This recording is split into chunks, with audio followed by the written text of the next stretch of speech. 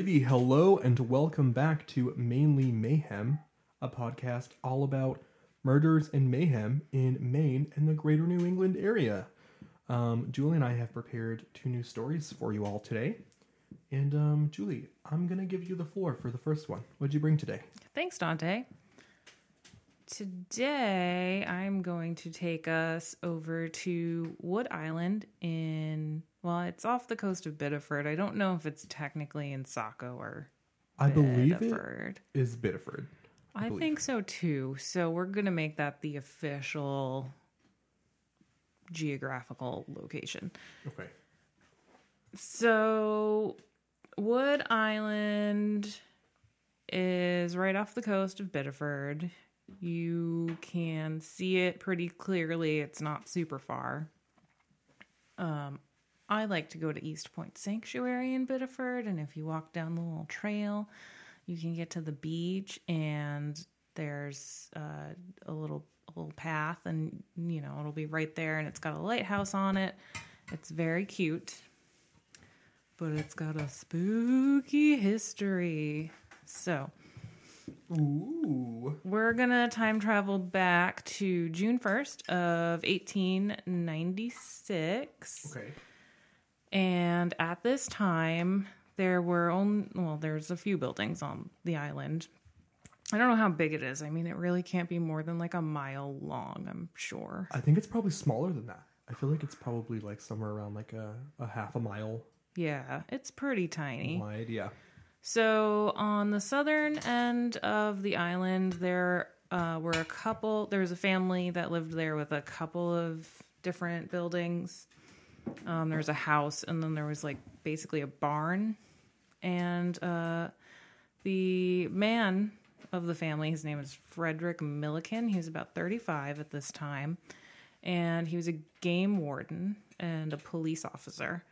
And he lived there with his wife, and I think they had like 3 children. I got this information from an article it was like whatever the Biddeford newspaper was back in 1896. Okay. That I found on the website for Wood Island. So, by the way, have you ever read a news article from 18 whatever? I can't say that I have recently. But why? What about them? It's pretty wild the way they write. It's somewhere in between journalism and like nonfiction literature writing. Okay. They quote things like the journalist was there actually like there's dialogue in there. There shouldn't be dialogue in a news story. Yeah. But what do I know? I only went to school for journalism for 4 years. Anyway, it's pretty funny, and I think it's just very interesting how news articles were written back then. Interesting. It makes you wonder how much of it is like fabricated just to sell a good story and how much of it actually happened. Right. I mean, this is journalism we're talking about. What? Anyway, so Fred's living on this island. On the other end of the island is the lighthouse, and there's a very nice lighthouse keeper's quarters there. And the lighthouse keeper at the time, I believe his name was Thomas Orcutt. Yeah, that sounds right. That was who it was. Oh, okay, thank you, Julian. He's Julian's. What do you call it? Like hero? Why? I don't know. You just like him a lot, don't you? Thomas Orcutt? Yeah. I guess so. Yeah. I love him. Love the guy right to death. Yeah, great guy. Yeah. Great. Okay. So I'm glad we got that out of the way. Anyway. Okay, how to make a podcast awkward. Here we go. So Thomas Orcutt's living on the other side of the island. I mean, it sounds to me like they're all just kind of minding their own business. Like they don't really have much to do with each other. Yeah, just vibing. Yeah. Yep. And so Fred was renting out what was essentially a barn. The article said it was built to be a hennery, which Okay. I'm assuming is just a place to keep chickens. Yeah, I would imagine. I honestly don't know if I've heard that term before, but it sounds Yeah. right. Yeah, I don't know. I'm assuming. You know what? I just Googled it and it says yes. It says a place where domestic fowls such as chickens are reared, Okay. otherwise known as a poultry farm. Oh, all right, cool. So it sounds like it was a pretty spacious barn, so the two men who were living there, their names were Howard Hobbs and William Moses, and they were fishermen and lobstermen.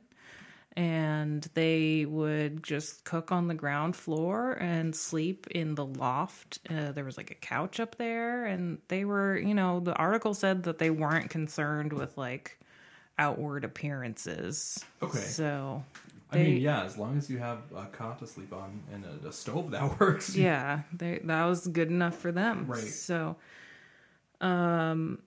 let's see. So one day, William and Howard, the tenants, so they're living on Frederick's land, and they're supposed to be renting it out.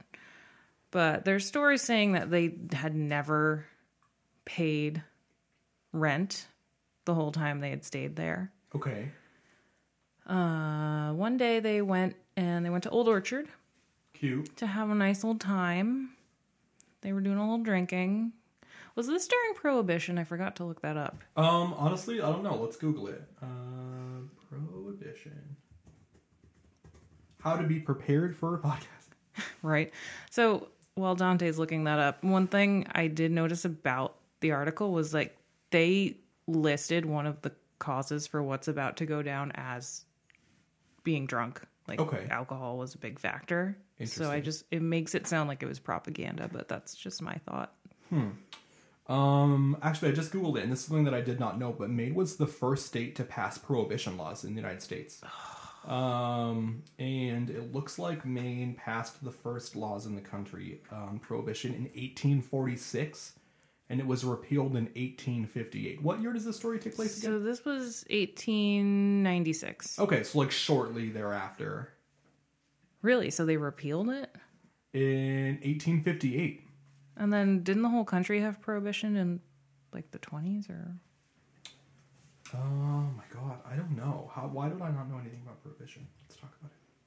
Because we'd all like to forget that it happened. Yeah, it looks like the last state in the country to repeal prohibition laws repealed them in 1933.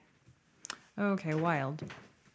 Yeah, so they went, so I guess it was legal then. So they went and they got drunk in Old Orchard, party time.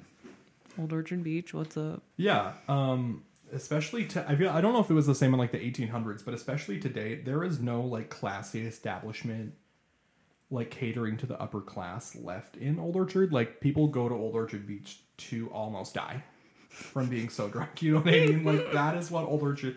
That is the purpose that town serves to Maine locals in today's age. It has a vibe, and it's not a vibe of we're gonna come here and be classy. Yeah, absolutely not. I love Old Orchard Beach. Oh, same. No shame. Like she's trashy, but she knows she's trashy. She has her Yeah. purpose, and yeah, She serves it exactly. very well. Absolutely. So they get kind of told off by a police officer.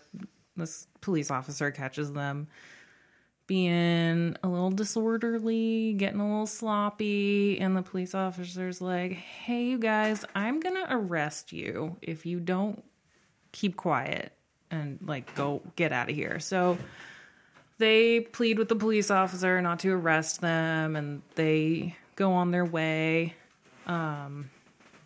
They end up walking down some train tracks, and where did they end up? I lost my place. I'm sorry. They ended up at like Camp Ellis, and I guess they had their boat there. Okay, so people listening to this who may not be familiar with like Southern Maine geography, Camp Ellis is a small neighborhood in Saco, right across the Saco River from Biddeford Pool, which is where Wood Island is, Gotcha. which is where this. Okay, that makes sense. Yeah, I didn't know exactly where that was. So Yeah. thank you, Dante. Of course.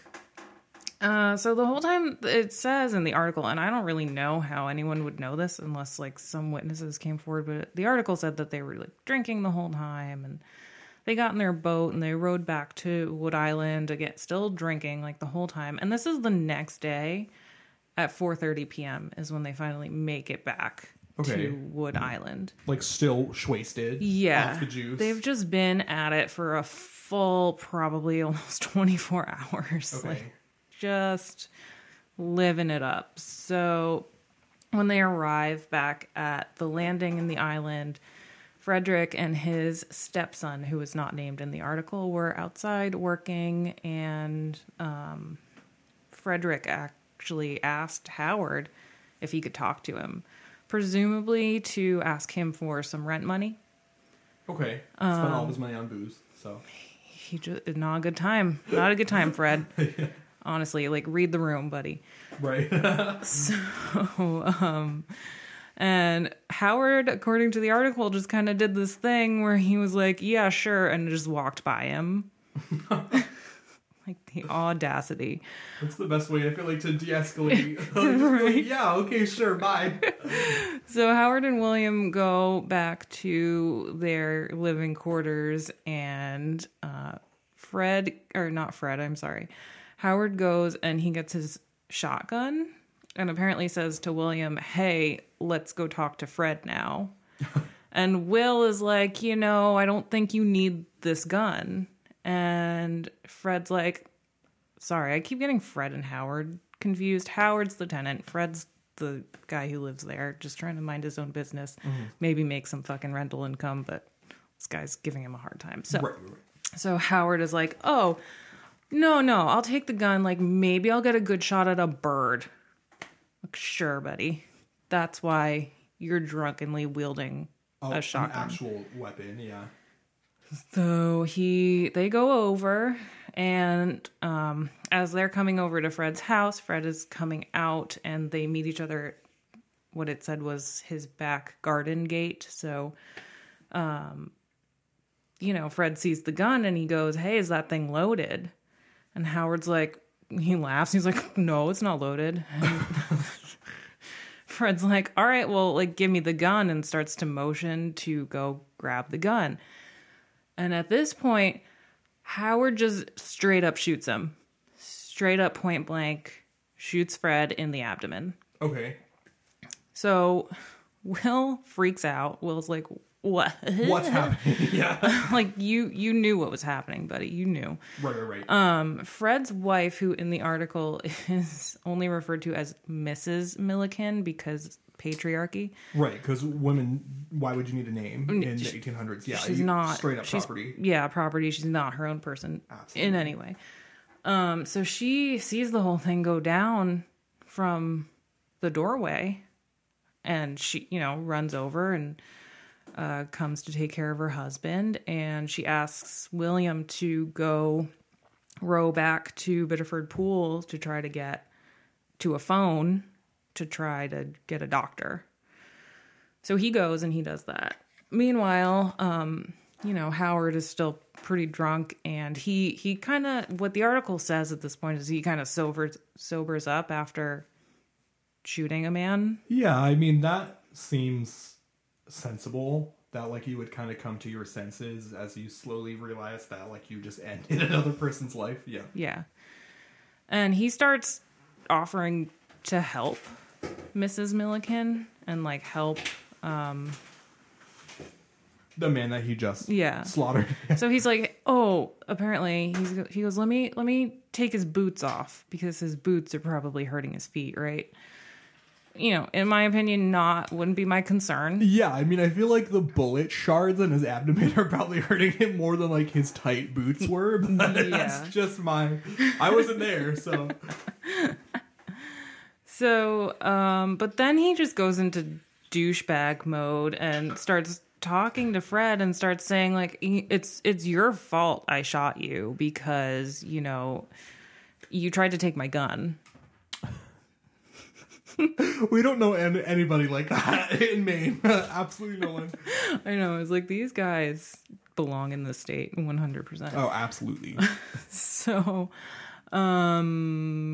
Mrs. Milliken, she then tried to like talk him down and tried to get the gun from him and was like, let me just take that from you. I'll just take care of it for you. And, you don't have to be holding on to that thing anymore. And he says no. So she then says, you know what, go see the lighthouse keeper and tell him what happened and get help. And the lighthouse keeper, this was that Thomas Orcutt Yeah. character. Mm-hmm. Okay. So he does. So he's like, oh yeah, okay, cool. So he runs to the other end of the island to get Thomas Orcutt, and he tells him what's going on. And of course, Thomas Orcutt is, alarmed, and he runs back over to the house. Apparently, it was before Howard got back to the house. So he's helping out, and then by the time Howard gets back, Frederick has died. Okay. And at this point, he's inconsolable. He's very upset. And when he returns, he tells Mrs. Milliken that he is going to go home and shoot himself. Okay. So I don't really know what happened after that. He does go back, and she must have been like, I couldn't give a fuck at this point, because he goes back and the children say that they heard a gunshot, but no one goes to investigate. Okay. Sure. They're like, yeah, ugh. So I'm pretty sure they were like trying to take care of one thing at a time. So, finally Will comes back. The doctor's on his way. And it's not until Will makes it back to the dwelling that he finds Howard lying dead on the couch. Okay, well, at least they, like, put him on the couch. You know what I mean? Well, he put himself on the couch. Right.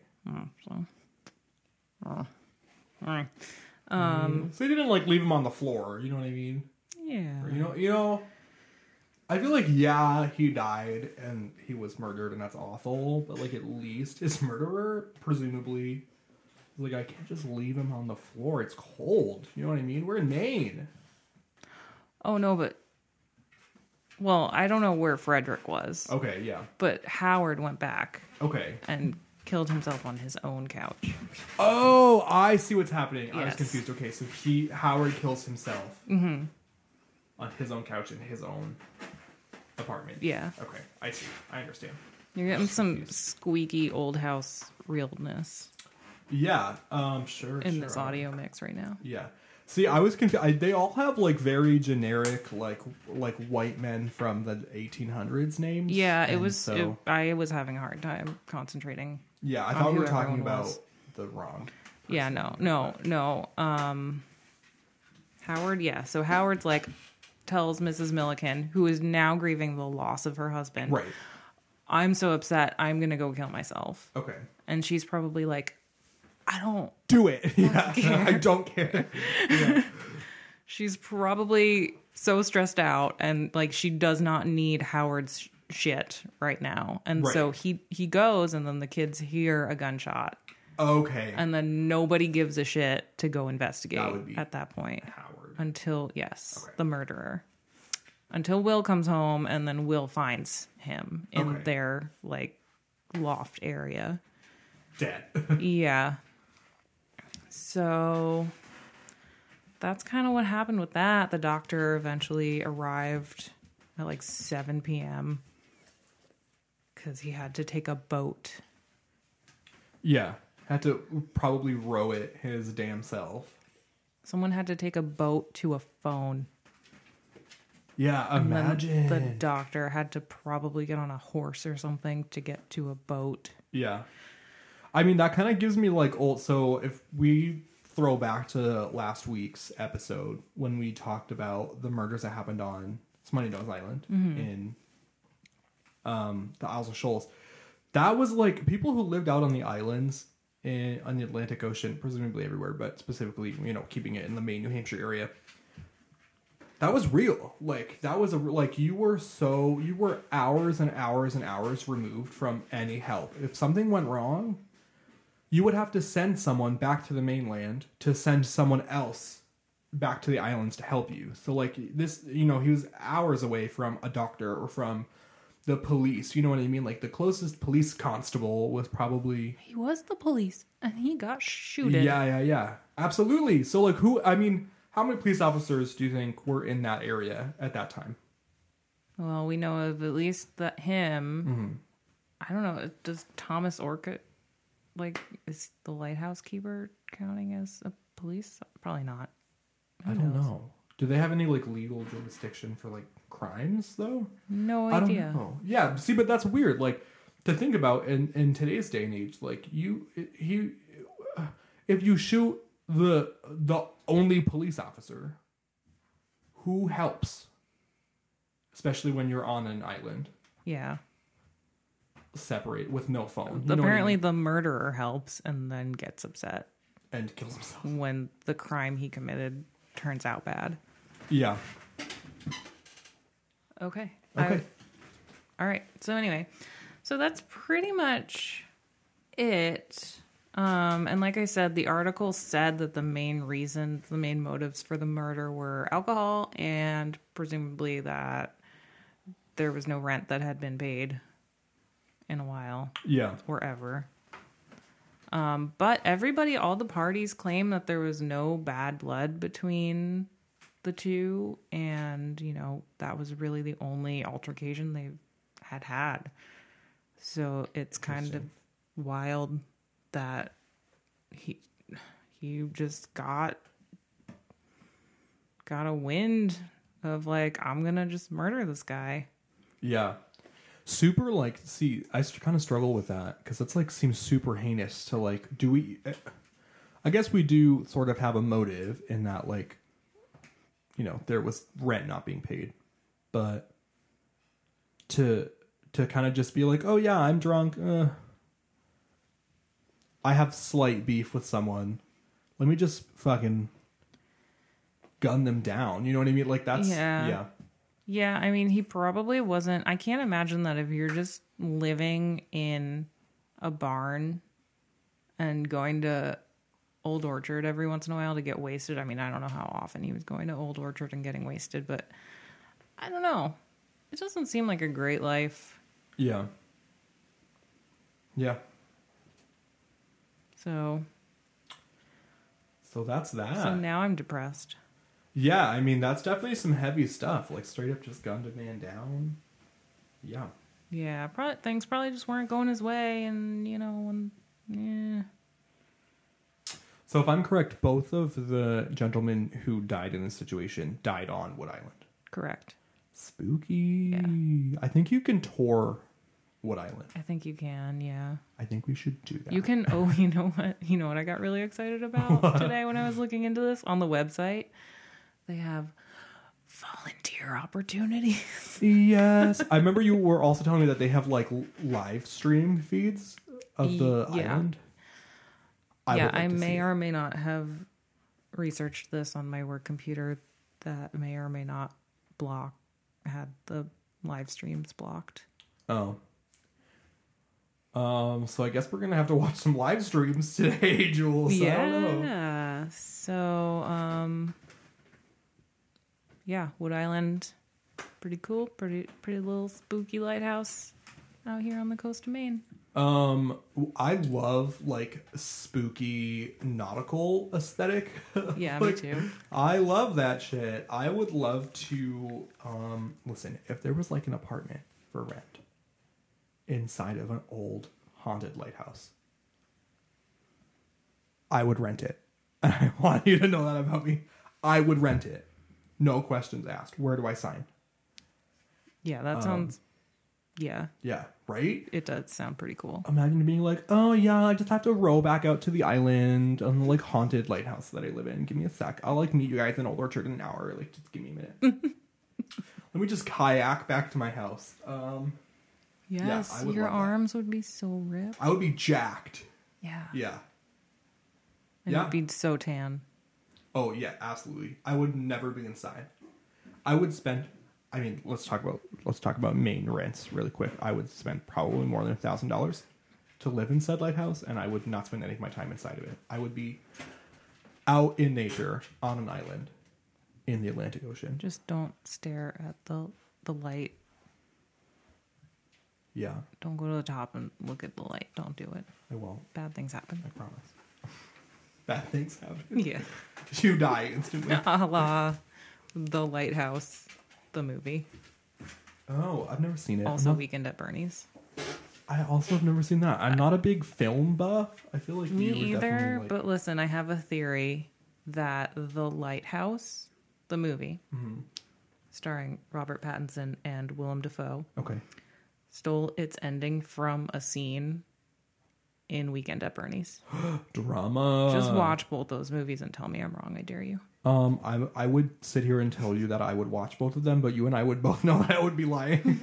So I'm not even gonna go there. Anybody, that's an open invitation Yes. to anybody who may be hearing this. Watch these movies that Julie wants us to watch, because I'm not gonna do it, so someone has to. All right, is that? That's That's that. that. All right. So without further ado, let's move on to our second story of the day. And this story is about a murder, which happened I did. Sorry. Which happened. That was not an admission of guilt, by the way. I was not alive when this murder happened. So this happened in 1970. And this story is about a girl by the name of Mary Catherine Olenchuk, who was a seasonal resident of southern Maine. And I took a lot of my inspiration from this story from an article on truecrimediva.com. I've been peeking around her website, and she just does all sorts of like true crimes, haunted, crazy stuff from like all over the country. So if you like that sort of genre enough to watch our podcast, then you should also definitely read her website, truecrimediva.com. So yes, so this family was originally from Illinois, and Peter Olenchuk, who at the time was 48 years old, was a brigadier general in the United States Army. What year was this again? This took place in 1970. 1970. And he was married to a woman named Ruth Olenchuk, and the couple together had 3 daughters, Nancy, Jane, and Mary, who is the subject of this story. Gotcha. The Olenchuks, listen, this is how you know they had money. Because the Olenchuks had a 7-room summer resort cottage in Ogunquit, Maine. Ooh, nice. Ogunquit, Maine. That thing is worth $2 million right now. Easy. 3. And they stayed there each summer. Those of you who don't know, Ogunquit is a small, tourist town in York County in southern Maine. There's no parking in the summer. There's no parking anywhere in the town of Ogunquit. I mean, it is a very small town. Like, you could probably walk the whole town in half an hour, right? But, yeah, it is, if you see one Maine license plate there in the summer, you should buy a lottery ticket. Because you are that lucky. And so Ogunquit, small tourist town, southern Maine, York County. It's like halfway, I'm going to say, between York, Maine and Biddeford, Maine. It's like kind of near like the York, Wells, Kennebunk area. And so on Sunday, the 9th of August of 1970, a sweet little red-haired girl named Mary Olenchuk left the beach in Ogunquit on a bicycle that she borrowed from a friend. She was going to go to the corner store, pack a gum, a newspaper, whatever. She was last seen at 5 p.m. when she was talking to a man whose identity we still do not know, who was presumably in his 30s outside of a small motel on Israel Head Road, which was about, let's say, like 200 to 300 yards away from the cottage that the Olenchuks were living in at that time. He was driving a faded maroon sedan with a scratched hood. That's all the information we know about the vehicle. We don't know the make, the model. And so they had an interaction together, this man in his red sedan and Mary Olenchuk, in front of this hotel. And a woman who was staying in the hotel said that it appeared that Mary was giving the man directions. But this woman also says that she saw Mary get into the car with this man. Did this man stop to ask a child for directions? Yeah, I mean, yeah, supposedly. For directions being in air quotes there. Yeah. Yeah. So 7 o'clock rolled around. Mary didn't come home for supper. Ruth, her mom, was obviously like, what's happening, right? Called the police. The police searched around this little town, and they found Mary's friend's bicycle, which Mary was using, propped up against the wall of that same hotel.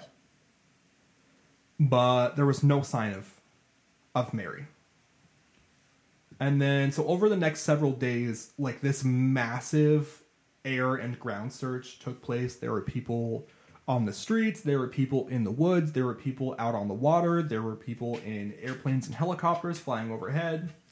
I mean, there were like army men with guns, like in helicopters, scouting like 3, 4, 5 miles around where she disappeared. Sorry, this chair's really creaky. A lot of stuff is really, really squeaky in this room. So the army was scouting Ogunquit for abandoned vehicles near wooded areas because their thought was she was taken and dumped in the woods.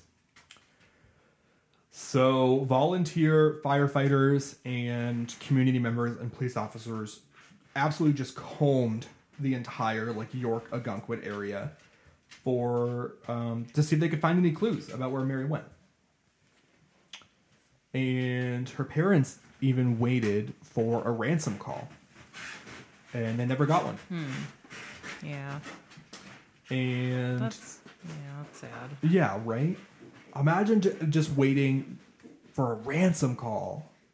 Yeah, like they know they have money and they're like, that's probably why what happened, and you just gotta wait and then hope. People are sick. Yeah, for sure. So I want to talk about Peter Olenchuk, who is Mary's father, the brigadier general in the army. People around town knew that he was in the army. They knew more or less some of the details of his work. And his work included a rather secretive military operation called Operation Chase. Ooh. Which was an ocean disposal program where the army would just like load up its expended chemical weapons and dump them in the ocean. Cute. We love polluting the planet. Cute. 70s. What's up? Yes, for real. Like, what were we doing in the 70s? So one day before Mary's disappearance, says downeast.com, a Kentucky newspaper reported a threat from a student group in Kentucky that said that they would try to kidnap or murder the families of the army men involved in this operation. Is it because they were mad about the pollution? I imagine, yeah. Okay. Unfortunately, there's not too much context in the article that I'm referencing this from, but I can only imagine. I mean, like, this is the 70s, right? The 70s and 80s, college students be angry. Yeah. You know what I mean? Justifiably. Yeah. Not that I'm justifying, like, a kidnapping, but, like, being mad about corruption. Anyway. Yeah. So at a press conference on August 20th of that same year, Peter said that he was chosen for this, like, chemical weapons assignment because he was trained in chemical warfare, specifically. Okay. And he said that he doubted that his line of work was related to his daughter's abduction. And police ended up not finding any evidence that the two ideas were linked together after all. But I still think it's important to note that Peter was more or less like infamous for being involved in the use and production and disposal of chemical weapons. That's fair. I do feel like the 70s were kind of notorious for murders and kidnappings and stuff like that, where like children and adults, there weren't those boundaries that we have now of stranger danger and stuff like that. So I feel like it's very likely that it just could have been a coincidence that his daughter was a victim of one of those crimes. Yeah. I agree. Yeah. I mean, that definitely is a cultural difference in America between like starting in the 90s up until to date. Like the crime rates that we see in the United States are really unparalleled to a lot of other developed nations around the world. And that wasn't really the case before the 90s. So a lot of the time in the 60s and the 70s and the 80s, I mean, like my mom, like my grandma would give her, $5 and say, go to the store, tell the man that your mom wants alcohol and cigarettes and, get a penny candy for yourself and come back. Mm-hmm. And my mom would just straight up walk, through town by herself, like 12 years old, to go buy cigarettes from a strange man behind the counter at the corner store. You know what I mean? Like there was no idea of stranger danger like we have now, So after this interview, Peter Olenchuk did one more phone interview in 1971 where he was like super defeated about the whole situation, because we'll find out soon they never found Mary. Well, they did find Mary, but they never found who killed her. And then he straight up, no one's ever spoken to him about this again. Like he has refused. I believe he's dead now, but the whole entire rest of his life, he refused to discuss his daughter ever again publicly. Yeah.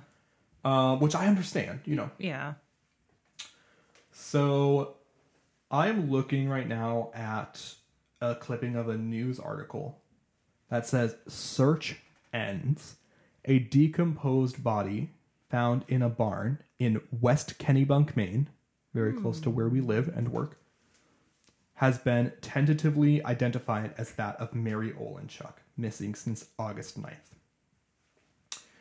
So on Saturday, the 22nd of August, 1970, policeman George LaBarge had been searching all day for Mary, and he was probing an area around the Parson family's farm on Brown Street in West Kennebunk. And he decided, I'm going to peek around the barn and the property and see what I can find, right? So hidden under a pile of hay, he finds the decomposing body of Mary Olenchuk. And how long after she went missing was this? So they found the body on August 22nd, and she died on August 9th. So a little under 2 weeks. Okay. But you have to imagine she was in a dark, warm place in the heat of the summer for 2 weeks. Yeah. So you can really imagine the state that her body was in. Right, yeah.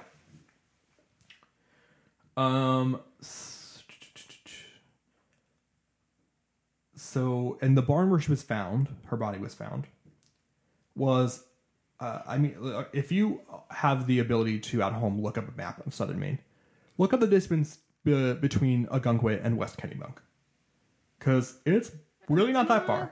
No, I mean, you could probably do that in 30 minutes.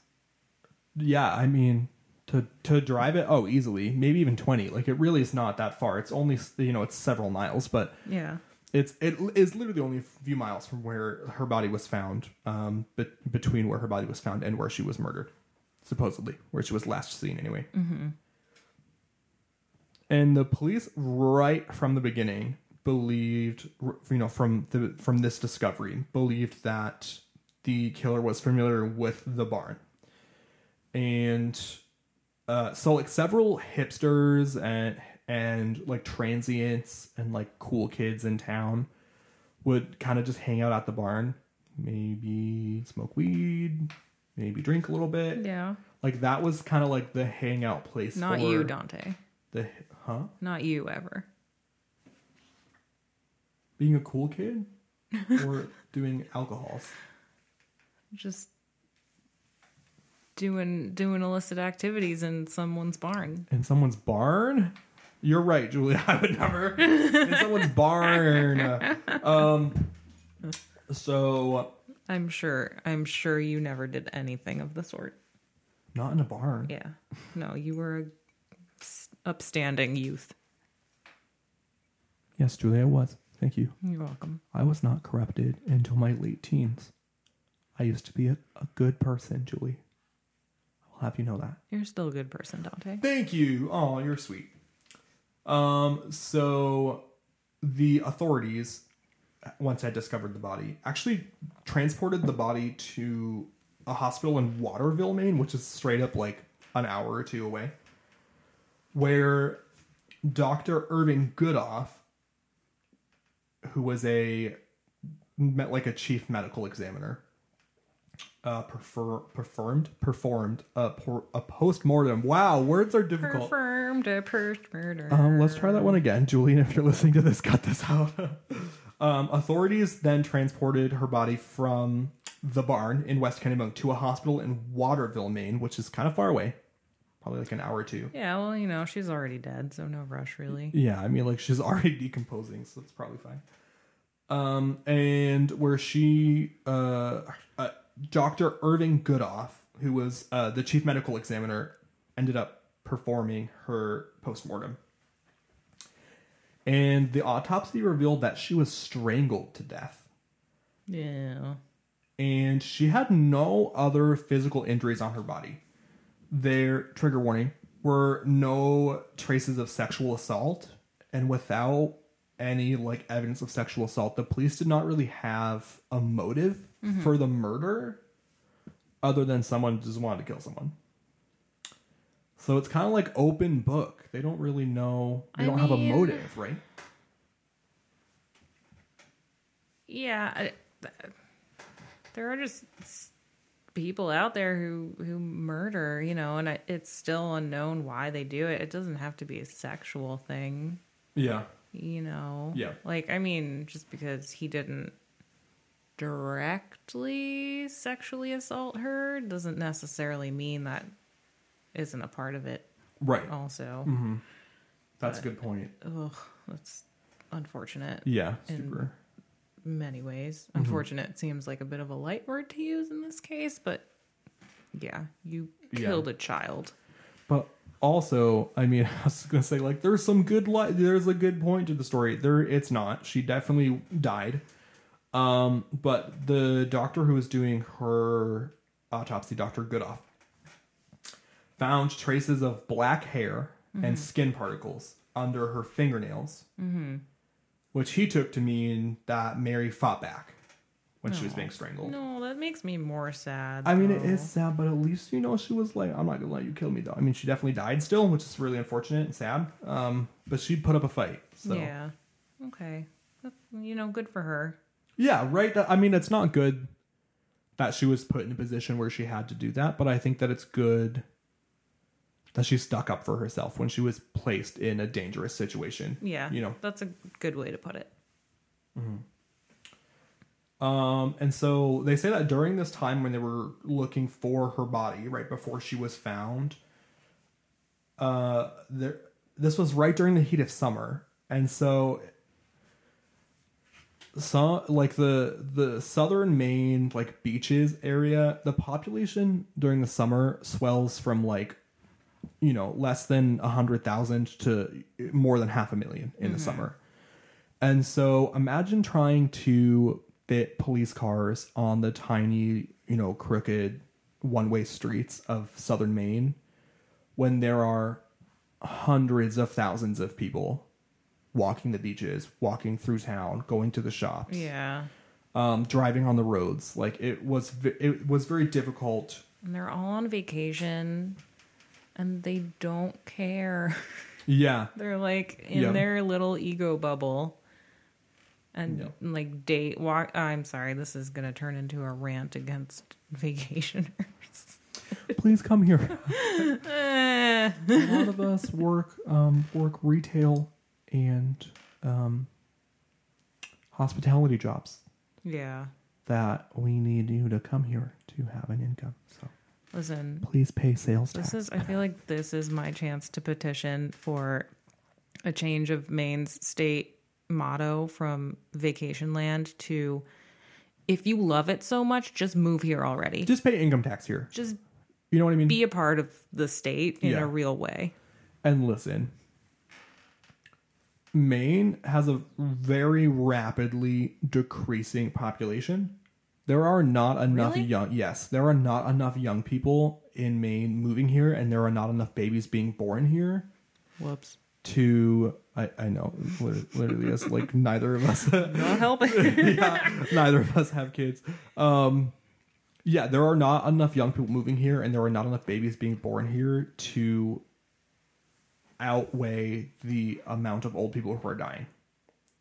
Oh, I didn't know that. Yeah, so the Maine's population has actually been on a decline for like 20 years. Oh, Yep. interesting. So move here and pay taxes Really, here it's so that great. we can have some roads, If please. you like lobster that much, Just move here. imagine living here. Yeah, you can get lobster for cheap. Listen, if you know a lobsterman, that's just cheap. Yeah. If you're a yuppie from Connecticut who came up here just to eat the lobster at a seafood restaurant, guess what? It's $35. Don't like it? Go back to Connecticut. If you know the man who catches the lobsters, a quarter will do ya. You know? Yeah. Not really. No. but not even close. But He's got to feed his family, people. he did try to feed his family. So Mary Olenchuk's really quickly. We're wrapping it up here, but really quickly. I just want to touch on the fact that her murders were very similar to some other murders that happened in New Hampshire Oh, interesting. about a year earlier. Let's touch on a couple really quickly. So on January 29th of 1969, an 11-year-old named Debbie Horn from Allentown, New Hampshire, stayed home sick from school after falling on the ice. Oh, She was complaining of pain. She thought she might have broken something, so she stayed home. And when her mother returned home from work, the back door was open and Debbie was gone.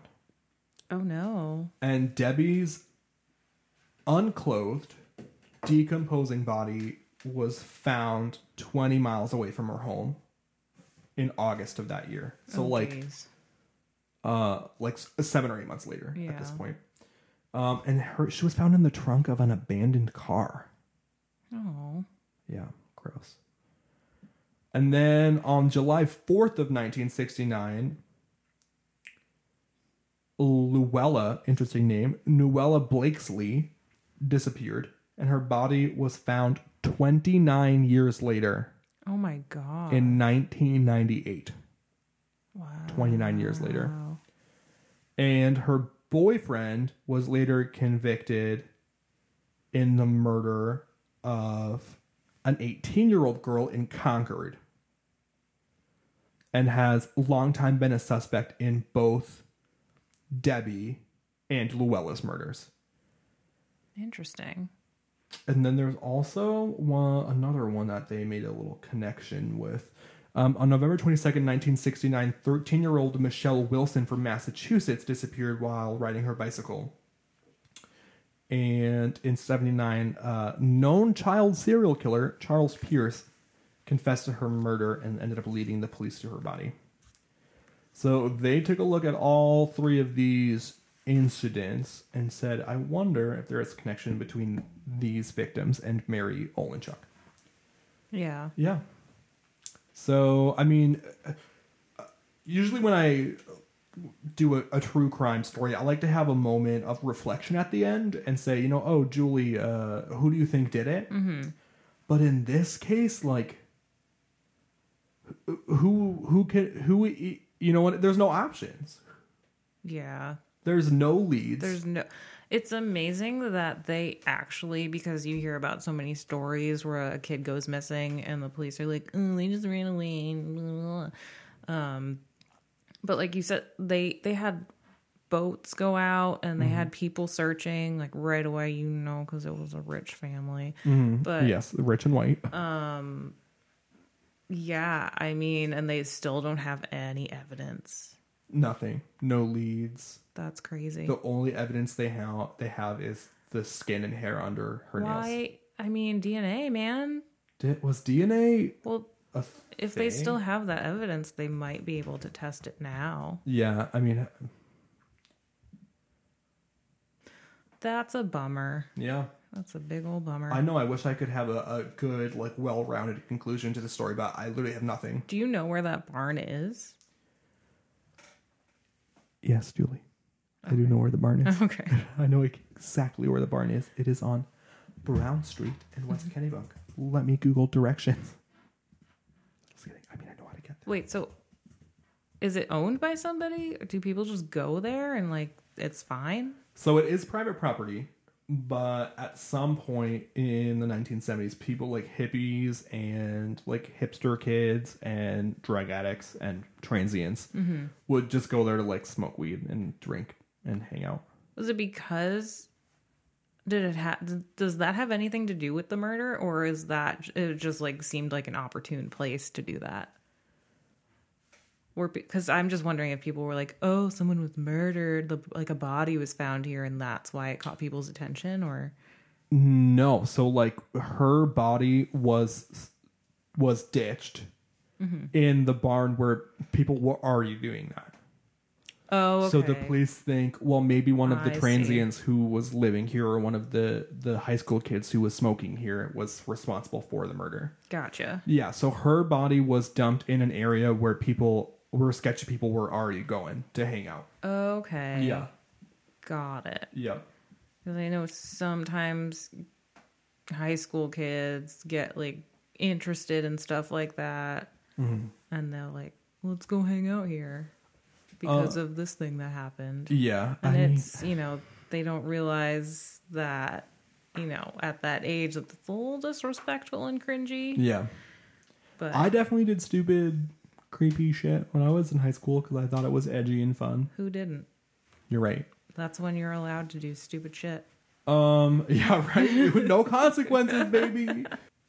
So before we wrap up this episode, I just want to say really quickly, I want to do a local business shout out. Oh, that's cute. Do it. In the town of Kennebunk, which is where her body was ditched, there is a cute little bookshop right downtown with a very similar name to our podcast called Mainly Murders.